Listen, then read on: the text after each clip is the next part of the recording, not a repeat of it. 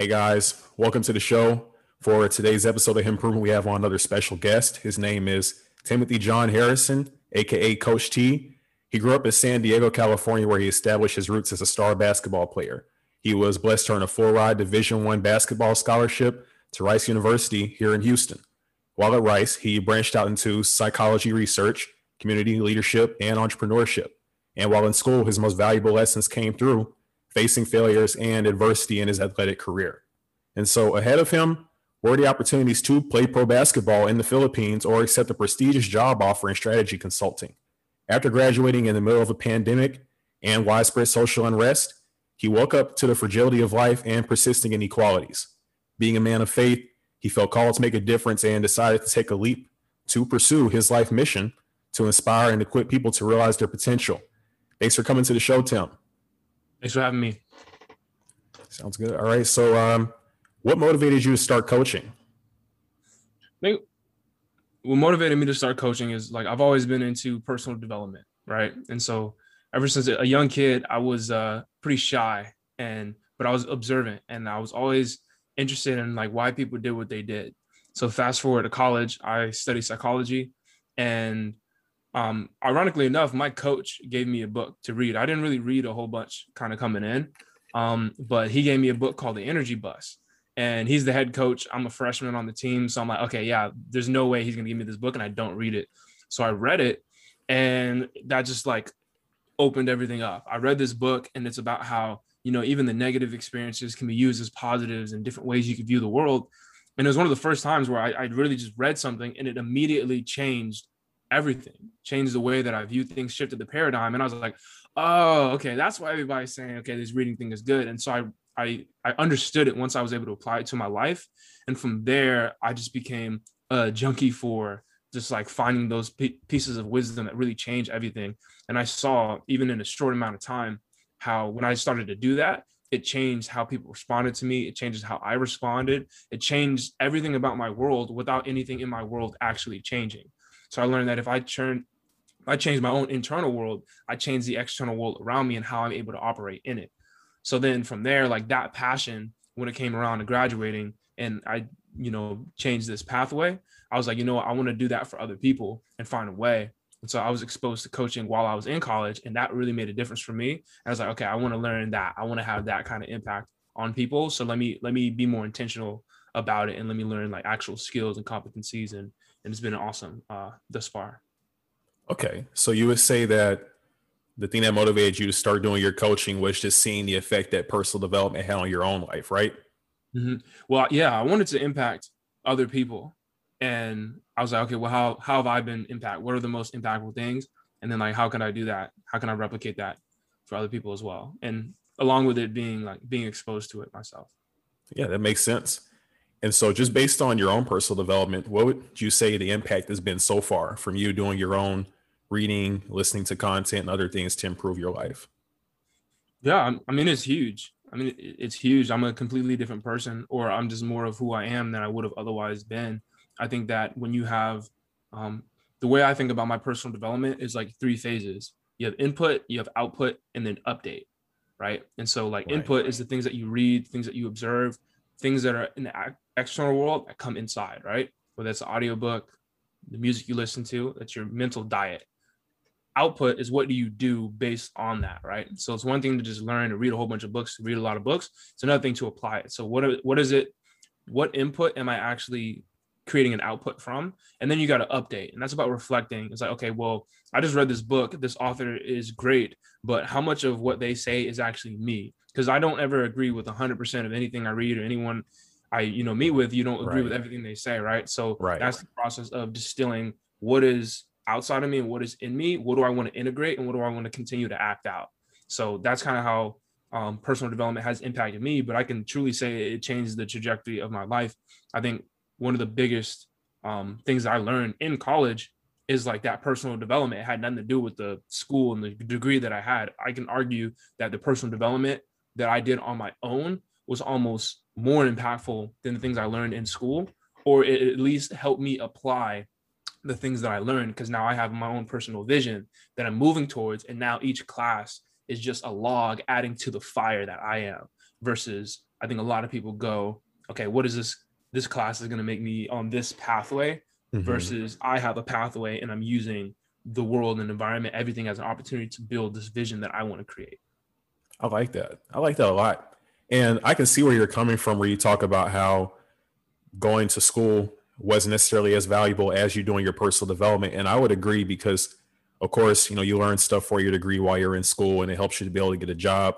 But one thing I'll say is that the stuff that I've learned from the books doing personal development has been much more valuable. But, of course, I paid much less to get that information. With a self-improvement book like Think and Grow Rich or something like that, what do you pay? $10, $15. Meanwhile, for the college education that we both got, we were paying tens of thousands every year, all for one to be more valuable, more useful than the other. And it's kind of crazy to think about that. Yeah, but I'm also not in the camp though of saying like, okay, yeah, don't go to school, don't go to college because like, not saying that. No. But I think that camp exists out there. That's like, just read my book. You don't need to, it's the people who are saying, oh, you don't need school, who are selling you the content. Well, yeah, right. I think that it's the culmination. It taught me how to use that, right? It's like school is the vehicle, but it taught me that I'm in the driver's seat. So it's like, yeah, school is the vehicle and the education is the vehicle, but like you're the driver. And so ultimately your goal is, I want to get here to there. I don't care if my car gets me there or the train gets me there or whatever gets me there. It's like personal development is like working on the driver, and then everything else is the vehicle. I think that's a good way to break it down. Yeah, it makes sense. And, of course, I'm not saying that getting a college degree is invaluable. It's just that as far as shaping the trajectory of your life and setting goals and having a direction and actually making the impactful changes, I would say that personal development had a much greater effect in that aspect of my life than going to school.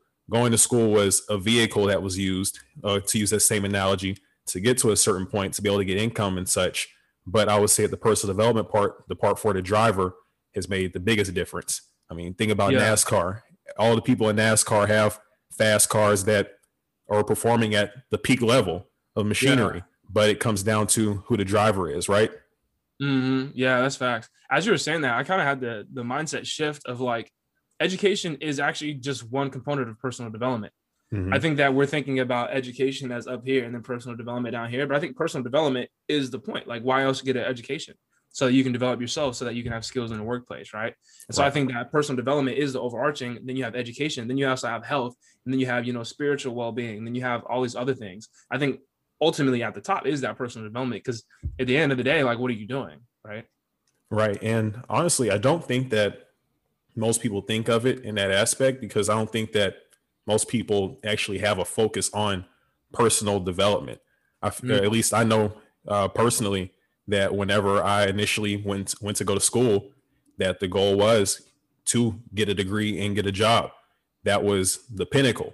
But once I started to read the books and everything, I started to see that there was more to life than just, I guess, working a job, if that makes sense. There's so many different aspects or things about yourself that you can grow to be able to get better results in all different aspects of your life.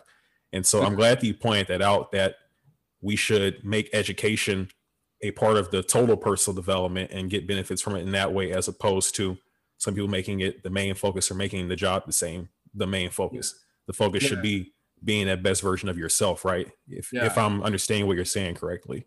Yeah, no, I think that's so true, because, once you graduate, a lot of times people's education stops. Your personal development, and so that's at the top, then you stop growing as a person. But personal development is at the top, and education was just the vehicle you used just then.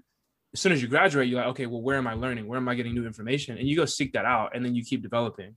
And I believe that, especially us in our in our early 20s, we're just finishing college. But I believe that the people who are doing that personal development now, you're going to start to see that change over 2, 3, 4 years. And it's crazy because I see it. Like some of the people that I know who are friends, who people can stagnate, or you can get beat down by the world. Because especially when you're starting off, you're considered a novice, and there's a lot of people have ranks that they need to go up, and that takes a toll on people. And I've been able to see that.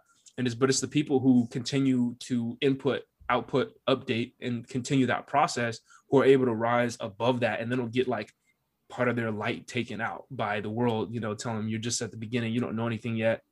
Right. You got to, do this desk job. It's a switch. It's tough for people in our early 20s. But I believe that you have to build yourself up out of things rather than like try to enter someone's system and rise up. Right. I'm glad you pointed that out. And so something else from one of your past answers I also wanted to touch on. You talked about input and output, and I think recalibrating was the other one, but I wanted to ask about input. Mm-hmm. And so I assume, or at least from my experience, it seems like it's just like if, for let's say you had a diet, the type of food that you put into your body is going to affect the type of results that you get physically. And so as far as the input portion of your personal development, would you say that the content that you take in, the different ideologies that you pay attention to kind of have a similar effect on that output that you're talking about? Oh yeah, 100%. I mean, you are what you eat, right? You Right. are what you listen to. I mean, right, think about this. You ever hear a song that you love, right? And then the next day or a couple days later, you hear the song going in your head, even when you're not listening to it. You hear the lyrics of that artist. So like, Right. whose ideas do you want circulating in your mind, in your subconscious 2-3 days after, right? Do you want like 2 Chainz, or do you want like this audio book that's telling you things that's going to help you, advance? And I'm not gonna lie, like music is dope, and I'm not saying like replace all entertainment with that, but it's a diet. The things that you ate 2-3 days ago like affect how you feel today, in the same way that the things that you watch, the things that you listen to, they stay with you, and it's all about diet. That's how I think about that input piece, and that affects output. Whatever quality gas you put in your car, or whatever you eat as an athlete, right? If you want to be a top athlete, you're not eating Krispy Kreme every day. It's just that's gonna impact your output in the same way that the music you listen to affects your mindset later on, or the people that conversations that you have. People are really negative, that impacts you. Right. I was talking to a coaching client the other day, and we talk about negative thoughts. And there's a guy out there named Dr. Amen, and he talks about ANT, A-N-T, automatic negative thoughts. And it talks about how if you're at a picnic, sometimes ants can come by, and that's the same way like negative thinking. But if you hang around negative people, you get covered with their ants too, and you start to notice a difference in your thinking as well. Okay, would you say something similar happens like with YouTube, social media, and all that too, taking in all that negative, or let's say maybe unproductive content from those mediums? Would you say that also has a similar effect on output? I believe that it can, but I also believe that things are more about approach than position, or like the actuality of it, right? So I could watch The Simpsons, and that could be considered, I guess like junk to some people. But let's say I'm a screenwriter, right? And I'm thinking about, wow, this is one of the most successful sitcoms ever. It's been going on for decades. Like, how do they write their characters? Why is it that people like this? So if I go in with that approach and I'm looking at it, and I'm like, how did that scene make me feel from that perspective? And how can I use that in my output? Then that's very productive. Right. But so if I'm being just intentional. Yeah, exactly. But I'm just mindlessly going through that, watching it, and I'm allowing that to change like how I speak and how I'm interacting with people. And that's like less than where I believe I should be. So it's not about the Simpsons episode. It's about your approach to it more so. Okay. I like that, being intentional about what you're looking at, and actually having something in mind that you want to gather from that content that you're taking in, and making sure that's what you receive from it. And so I guess when you think about it from that perspective, nothing will really be junk unless you're just looking at it passively, unless you're just getting on YouTube and you just see all these videos and recommend it, and you say, oh, this looks interesting, I'll take a look at that. But when you're going on there and you're trying to find specific information, that's when it gets to the point to where you can make something positive out of really any type of content, I guess you could say, right?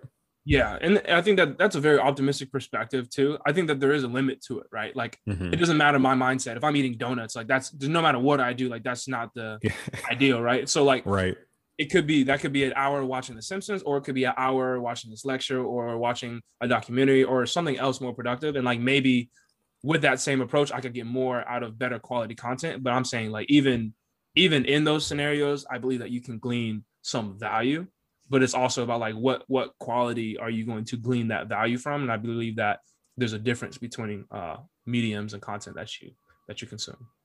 Okay. And so I like that you brought that up. And so something else I wanted to touch on to change gears a little bit is the term self-actualization. So in the past, I've heard you mention that. And so if I'm correct, that comes from Maslow's hierarchy of needs. And so for the people listening that might not be familiar, could you give a brief explanation of what self-actualization is? Yeah. So Maslow hierarchy of needs, it's like it's a pyramid. And I think a lot of people have heard of this, but at the bottom, it talks about like what are the human needs, and you need to cover each base before you're able to rise up to the next level. And at the bottom, I believe it's like just physical needs, like do you know where your next meal is coming from? Are you warm? Right? Are you safe? Mm-hmm. And the next, I think it's like social security, like do you have good people around you? I'm not sure exactly every step. I'd have to look at it. But at the top of the pyramid, once you have these needs met, it's self-actualization. And that's when you're really just striving to be the best version of yourself. Now, self-actualization is a term that's come up, but I realized more recently that I do have some like not conflict with it. Well, I guess it is internal conflict with the concept about it. And he actually even changed it towards the end of his life. But essentially self-actualization is just striving to be the best version of yourself, maximizing your potential, all those buzzwords that you hear in the personal development space. Right. And so, I mean, it's good that you might have some different like things that you don't agree with, because I would say there's no such thing as a perfect ideology. There should be things that you agree and disagree with, or I guess disagree with all different ideologies. And so I think that by, at least having awareness of it and seeing the good aspects of it, positives can come from that, especially from what I've seen about it. And so has self-actualization, or at least up until now, had it always been the end goal for you? Or if not, what caused you to set your focus on activating your full potential? Yeah, that's a good question. I think that the benefit of, or one of the insights of Maslow's hierarchy of needs is that the desire to be the best version of yourself is a natural biological process. And right. I think that's good to note, that when people are healthy and when they have their needs met, their natural desire is to be the best version of themselves. And I think that that's a beautiful way to look at humanity. So when you see people who are doing things that aren't productive, or you see people who are doing things that are destructive, that means that some level at that hierarchy, their needs aren't really being fulfilled, and they're doing that because of that lack. And if you can fix that, then the natural process of a human being would then to be the best version of themselves, to be productive for society. So that's kind of the perspective I take. Remind me of your question again. Yeah. So the other question was, has self-actualization always been the end goal for you? Or if not, what caused you to set your focus on activating your full potential? Yeah. So to answer that question, I believe that it's a natural thing, right? So kids, they dream, I want to be this, I want to be that, because they don't have any, they haven't been told they can't yet. And I believe that's a very fundamental part of being a human being, is you want to actualize, what you could actually be. It's not till after, that slights happen, you experience failures, and your light starts to get dimmed down as these needs aren't met, or as external barriers kind of distort your view of what's possible. So I believe that it's a natural kind of thing that happens. And then fortunately, I think my parents created a good environment for me to grow up and be disciplined, so that I believe that things are possible. And then I had a foundation so that when other things came up, I knew that, hey, that's not who I am. And that's, I think, one of the benefits of just having faith. I'm a man of faith, I'm Christian. And I believe that that's something that has been an anchor for me, understanding that who I am and my identity is rooted in something outside of what people say that I am, or what my environment might tell me that I am as a Black male, or I'm this or I'm that. It's like, no, at a deeper level, I have a strong core sense of identity, as a child of God, or, other things like that are rooted in who I am, that allow me to not sway as much when my environment is telling me I'm less than, or is this or is that. Okay.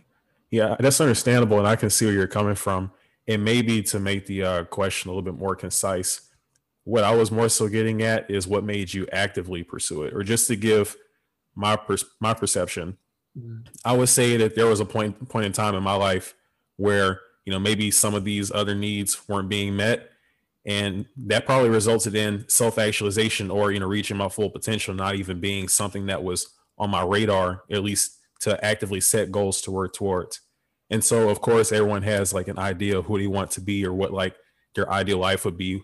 The ideal Kamani Randall, I always had that in my head, who I wanted to be. But there was a difference between having that image in my head and actually doing the work like I'm doing now to actively pursue developing the skills to be that person and to have that lifestyle that I want. And so more so what I was getting at was that, or here's maybe a better way to phrase it.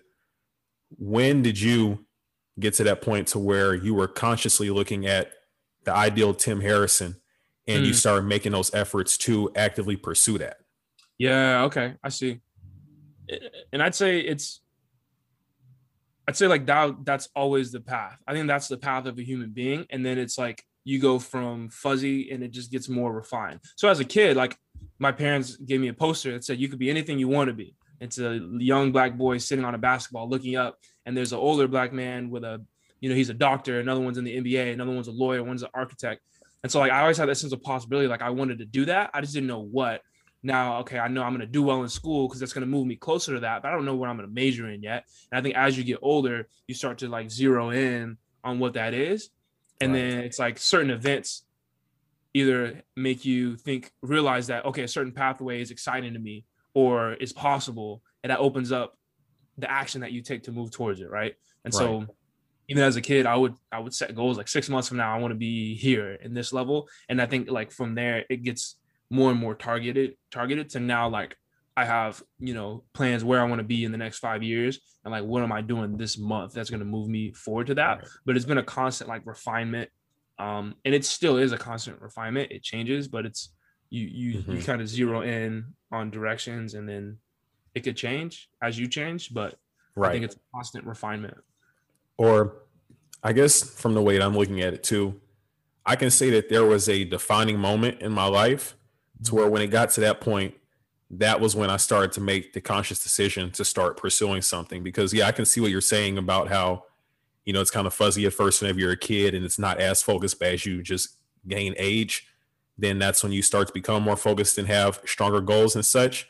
But I would say one of the things that was at least like a catalyst for me to actually look for ways to activate my potential was a certain event in my life that happened that made me see what my potential was. And then from there, I started to use that confidence I gained from seeing what my potential was and applied it in other areas that I wanted to activate my potential in.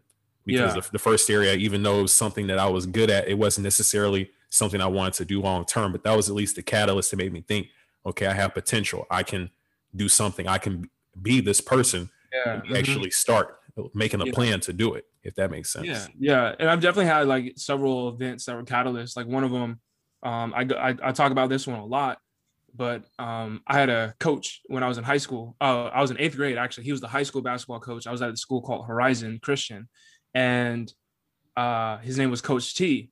And that's part of the reason why I go by Coach T. But I remember I was walking at the gym and, he was standing next to me and he said, "Hey, Tim, what college do you want to play for?" Right. And at the time I played basketball, I was passionate about it. I started realizing, hey, I'm pretty good. I might like take this seriously, but I never thought about what college I want to go to. And when he said that, I was kind of like taken aback and I was like, you think I could play in college? And he looked at me like, it's like, yeah, like, what are you doing? Like, yeah. And just the look on his face of like, duh, is what like kind of like, oh, he believes that. I'm like, okay, yeah, I'm playing in college from now on. Like, okay, yeah, let me like think about it. Let me focus that. But I remember it expanded how I viewed myself. Next thing, when I'm in college, I'm playing basketball and I'm realizing, okay, you know what? I'm not like on that trajectory to play in the NBA, right? So I was like, okay, that was my dream. And then that was a little bit of an identity kind of shock or crisis. But I had a teacher, Dr. Hebel, who's a psychology professor. She kind of took me under her wing and I had this new interest in people and stuff. And so I remember she sat me down and on the back of an envelope, she wrote, I was asking her, hey, what is this psychology thing? Like, what does that actually look like in a career?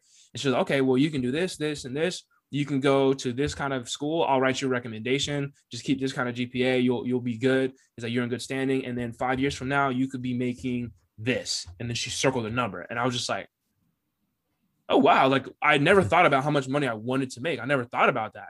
And I was like, wow. I'm like, hey, that's a lot of money. And I was like, okay, like I'm on this pathway. It's going to be hard, but like I would be doing this and it just made it real for me. And I'm like, wow, this person is very established in her career and she sees that I could do this. And I'm like, okay, wow, that's cool.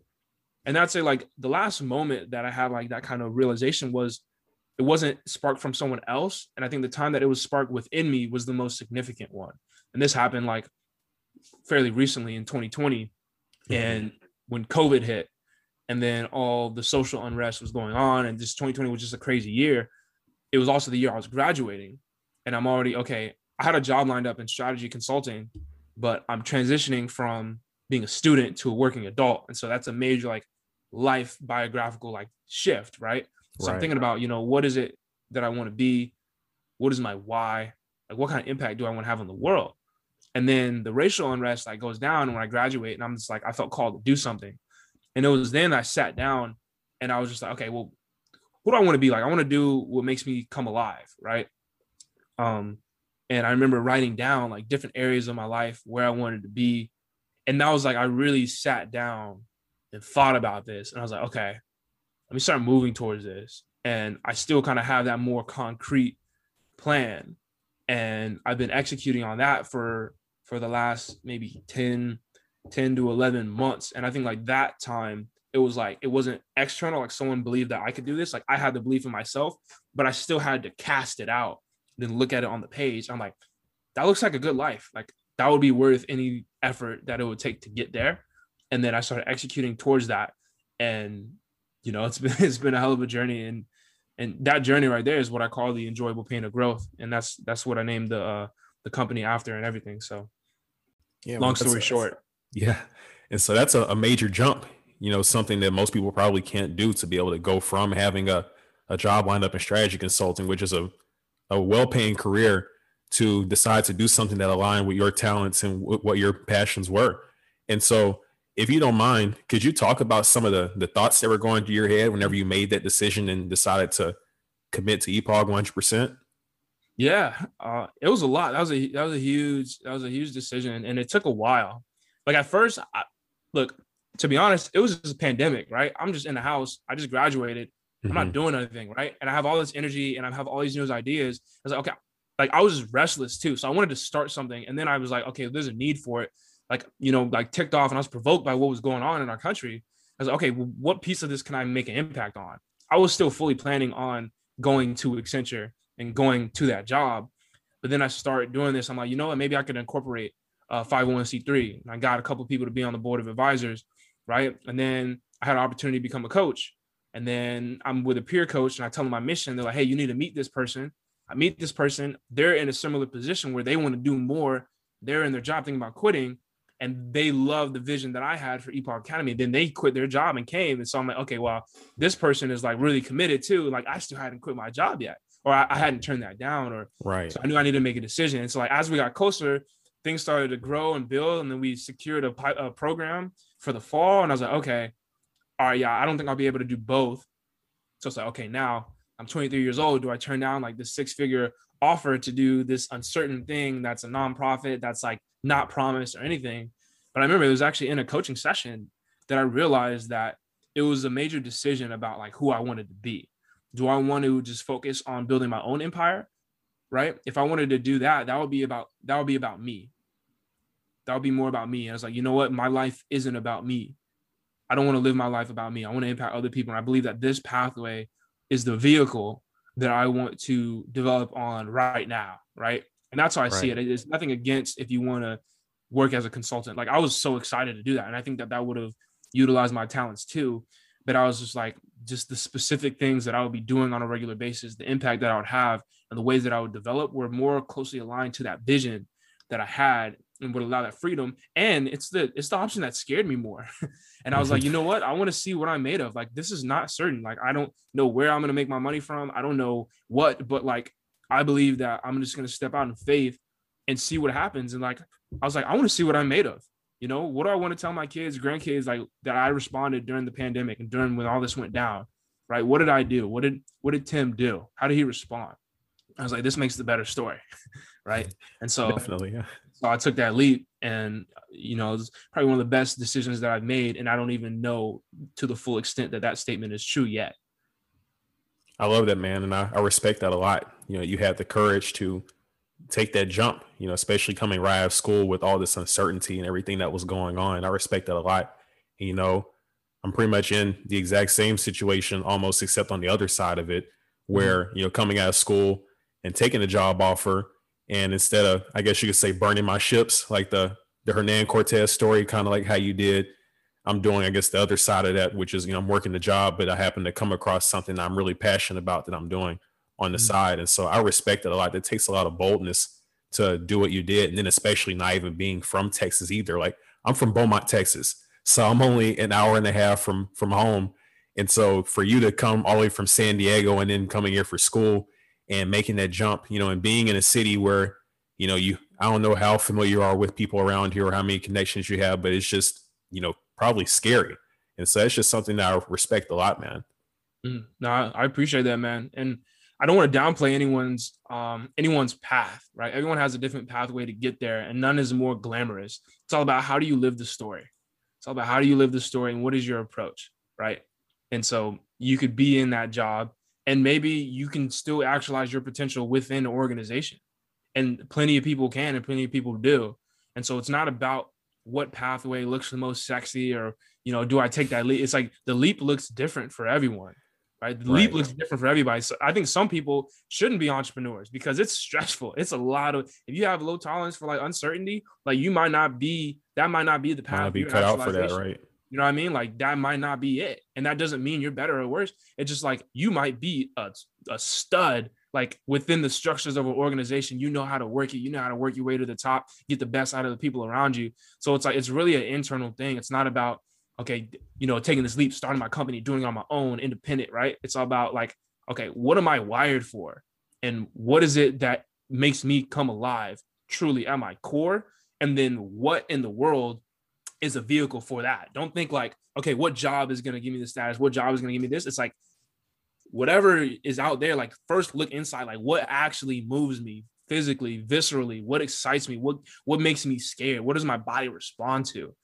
Now, and then it's like, okay, where could that be applied?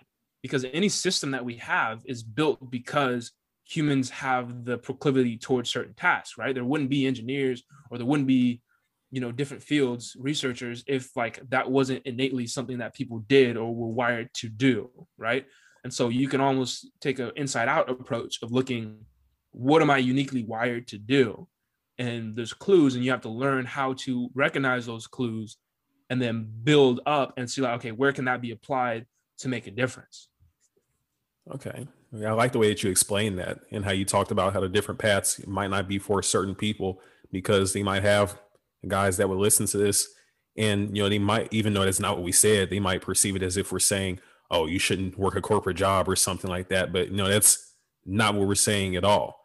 Mm-hmm. Of course, you know, some people just might not be geared for that sort of thing, just like some people might not be geared towards entrepreneurship. And it just comes from building self-awareness, doing the personal development to know yourself and know where you can thrive and know where at the end of the day, I guess when you die, you can be satisfied with the impact that you made in whatever role it was that you chose to take, if I'm understanding what you're saying correctly. Yeah, no, that's spot on, man. That's spot on. Okay. And so we talked about the benefits that come from it mentally, you know, where you having that alignment has, you know, given you that rush, I guess you could say, that motivation to do more. But I'd also like if you could touch on some of the challenges that you faced on your journey to self-actualization. They could be social, mental, spiritual, whatever, anything that you like to touch on. Yeah, I mean, the path of growth isn't fun all the time. It's like it's synonymous with challenge, and you grow to the degree that you expose yourself to things that are outside of your comfort zone, right? Exposure. And so like you don't actually grow until you feel uncomfortable, right? You know, a lot of people say when you're lifting weights, it's not until those reps where you actually like, yo, this struggles, that the growth actually occurs. So the first 8 are just to get you to that point where the growth occurs, right? And it's like those 2, 3, 4, 5, or 6. Oh, the last like 2 or 3 or 4 are the ones where all the growth occurs because, you know, your muscles grow when you tear them, right? And so it's not until you feel that tear, that burn, that you actually receive the growth. And so that happens in every single area. And one of the things that I've learned, especially as being a coach, is that it's inside out. This world is inside out, but it's going to tell you it's outside in. And the ones who realize it's inside out are the ones who rise to the top. It's like you know, if you're underwater and you're full of air, you're going to naturally rise. So it's like, it's whatever's inside of you is what determines your level. And what I mean by that is like, as a coach, let's say if I'm struggling and I'm not being productive and I'm procrastinating, I'm not going to fully be able to help someone with their procrastination. And it's not that I need to know the strategies.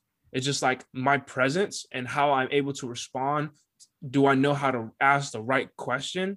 Like I won't be able to reach them. I'll have a cap on how I can lead others. So it's like whatever level of personal development I'm at, that and below is like how I can help people.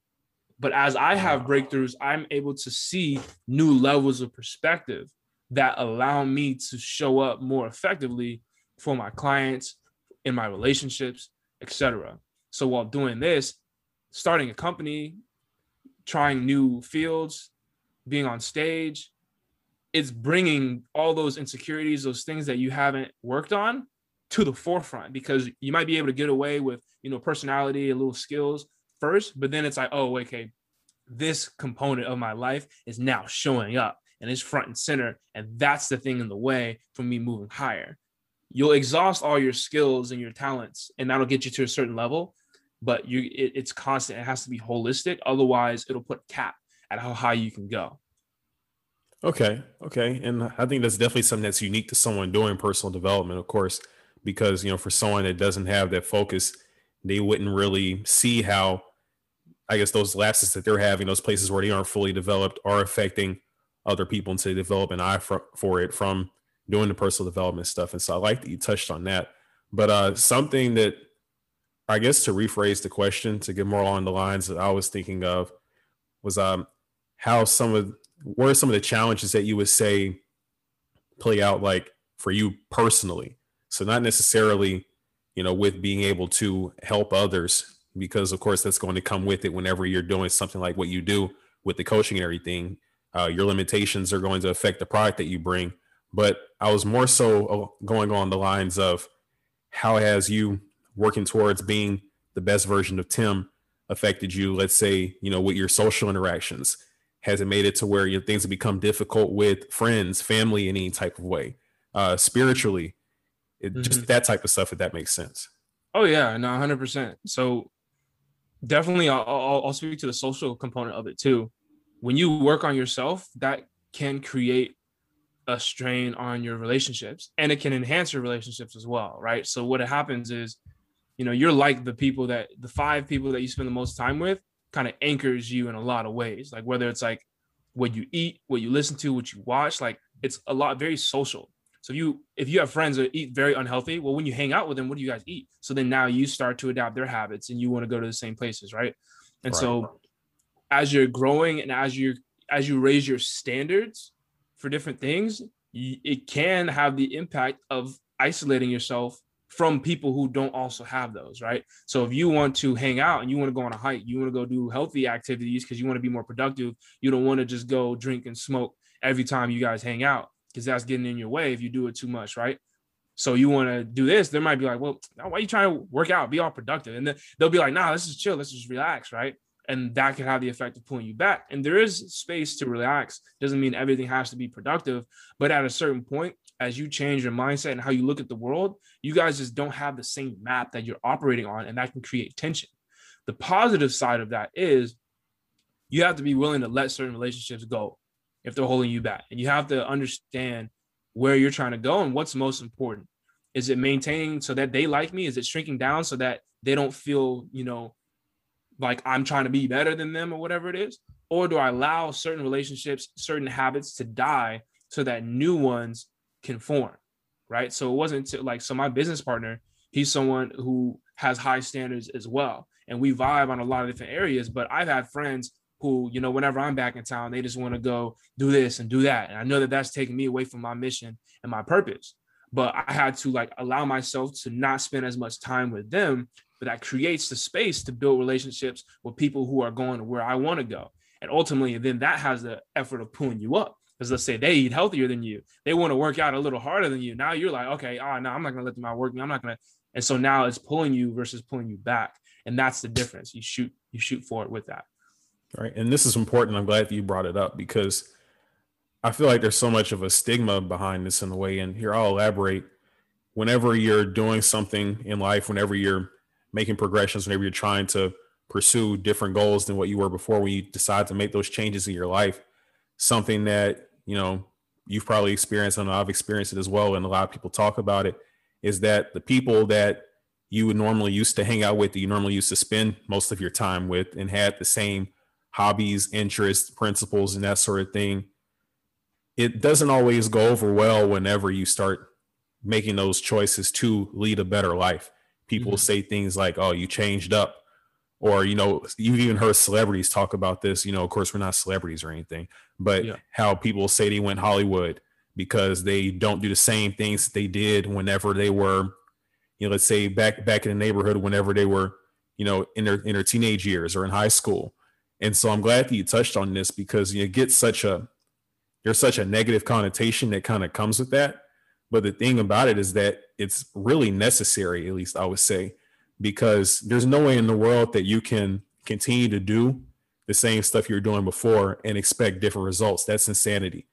And so I don't think that people should be ashamed to make lifestyle changes and to see that some of those past relationships that they had are just eventually going to run their course, just like any relationship. Yeah. Yeah. And it doesn't mean you have to feel like you're better than, or not at all. You have to like rub it in their face, or that it even has to be like overt.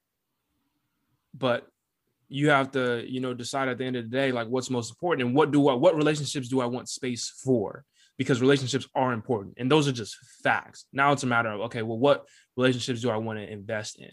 It really comes down to habits and standards, right? And your standards determine your habits. What standards do I allow in my life? Whether it's my diet, whether it's like how much do I work out and whatnot. And it's like, I either allow this or I allow this, and this is going to give me these results. This is going to give me these results. And where am I willing to give and take? And how do I live in alignment with that on a regular basis? That determines your level in life and it determines the results that you get. Yeah, I agree. I'm glad that you brought this point up. And I also liked how you touched on how it doesn't necessarily make you better. You don't want to look at it from the perspective of, oh, I'm better. I actually made an episode about this called Build Your Championship Team, but I use like a sports analogy in it. But what I was saying is that you can't judge somebody by the rules of your game when they're playing a different game. Like if you're trying to win a, let's say, NBA championship, you wouldn't go find a hockey team. You're playing for a Stanley Cup. And so it's all really just a perspective thing. You want to align with people who are playing the same game as you, that want to win that Super Bowl or that championship. Not, the Stanley Cup or whatever else. They're just playing by different rules in life. And it's just not going to work for you if you're trying to make those changes. So I'm glad that you touched on that. Yeah, no, that's huge. I love that. I love that sports analogy for sure. It's like, what game are you playing? Because there's different rules to win in that game, right? So some people play the status game, and to win, you got to rise. You got to have the name association. You got to have the dollar in your account, right? Some people play the popularity game. They don't care as much about that. That might help in the game. There might be some overlap in rules, but at the end of the day, they'll take a job with a higher position or title where they're higher esteemed, but it might pay less. Versus if someone is just playing the wealth game, they don't care what the title is. It's like, how much am I making, right? And that's your standards, which will then determine your habits and what will I do and what will I reinforce. But that's so true. And it's just about like, what game are you playing? You need to know what game you're in, because otherwise you won't be good at it. And otherwise, the results that you get, you won't be able to predict. But once you decide what game you're playing, that tells you the rules. And you can change games, but you're in a game whether you like it or not. It's just like, am I going to be intentional about playing it, and am I going to learn the rules? And then once you learn the rules, then you can change it. Then you can change the game once you master the rules. And that's the cool thing about it. Great. I like that. And so for the people listening right now that are eager to start working on being the best version of themselves, what are some initial tips that you give them to at least be able to get started?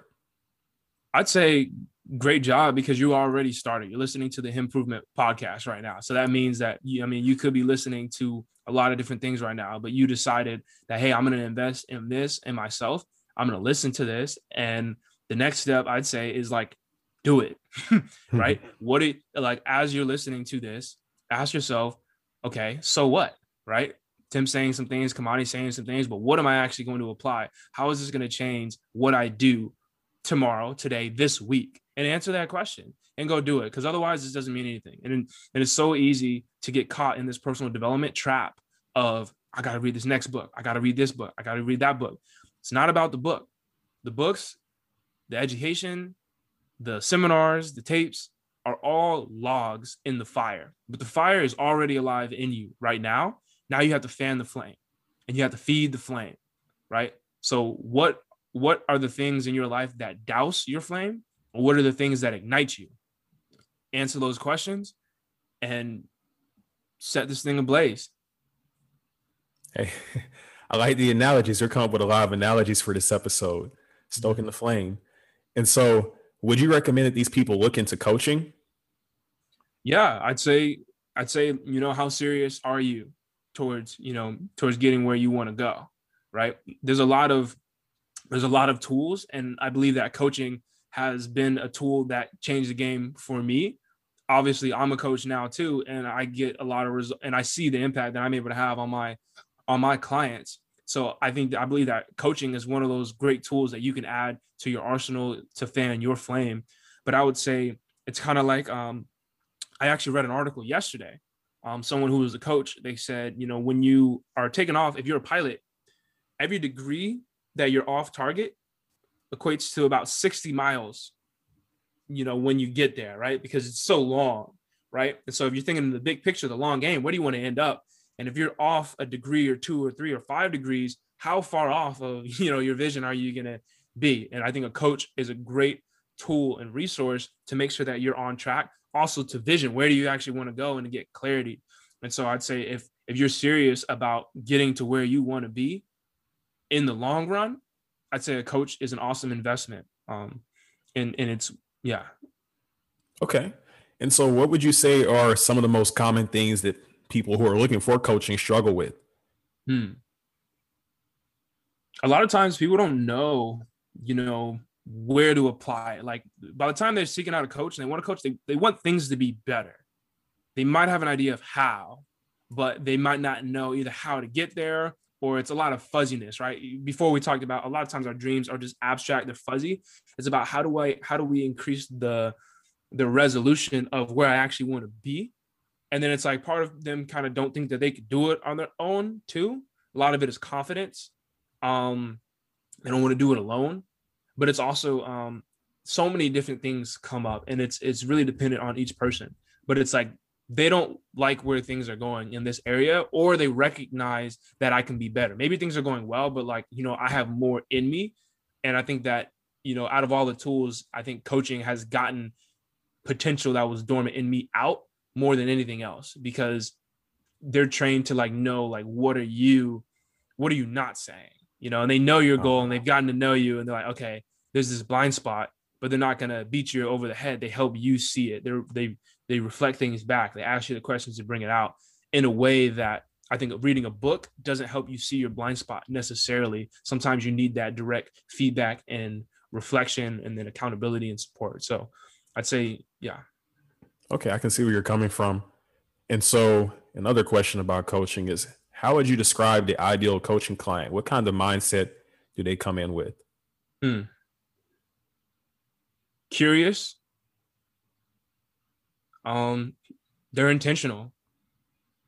Being intentional, like they know, they're gonna do, the things that you say, they're gonna apply it, right? Because we can have major breakthroughs in a session, but if you don't do anything in the weeks between sessions, nothing happens. It doesn't matter how great of a coach I am. It's all, it's on them. So the people who are gonna apply it are the ones who get the best results, and they're the most fun to work with, as well. Yeah. And then yeah. I'd say, people who are curious, who are open to exploring new things. Like, hey, I haven't tried this. Let me try it out. And they ask you questions sometimes too. Like, hey, what do you see here? Is there something I'm not seeing? And then being intentional about doing the work. Those are the ones who have the greatest experience and have the best results. All right.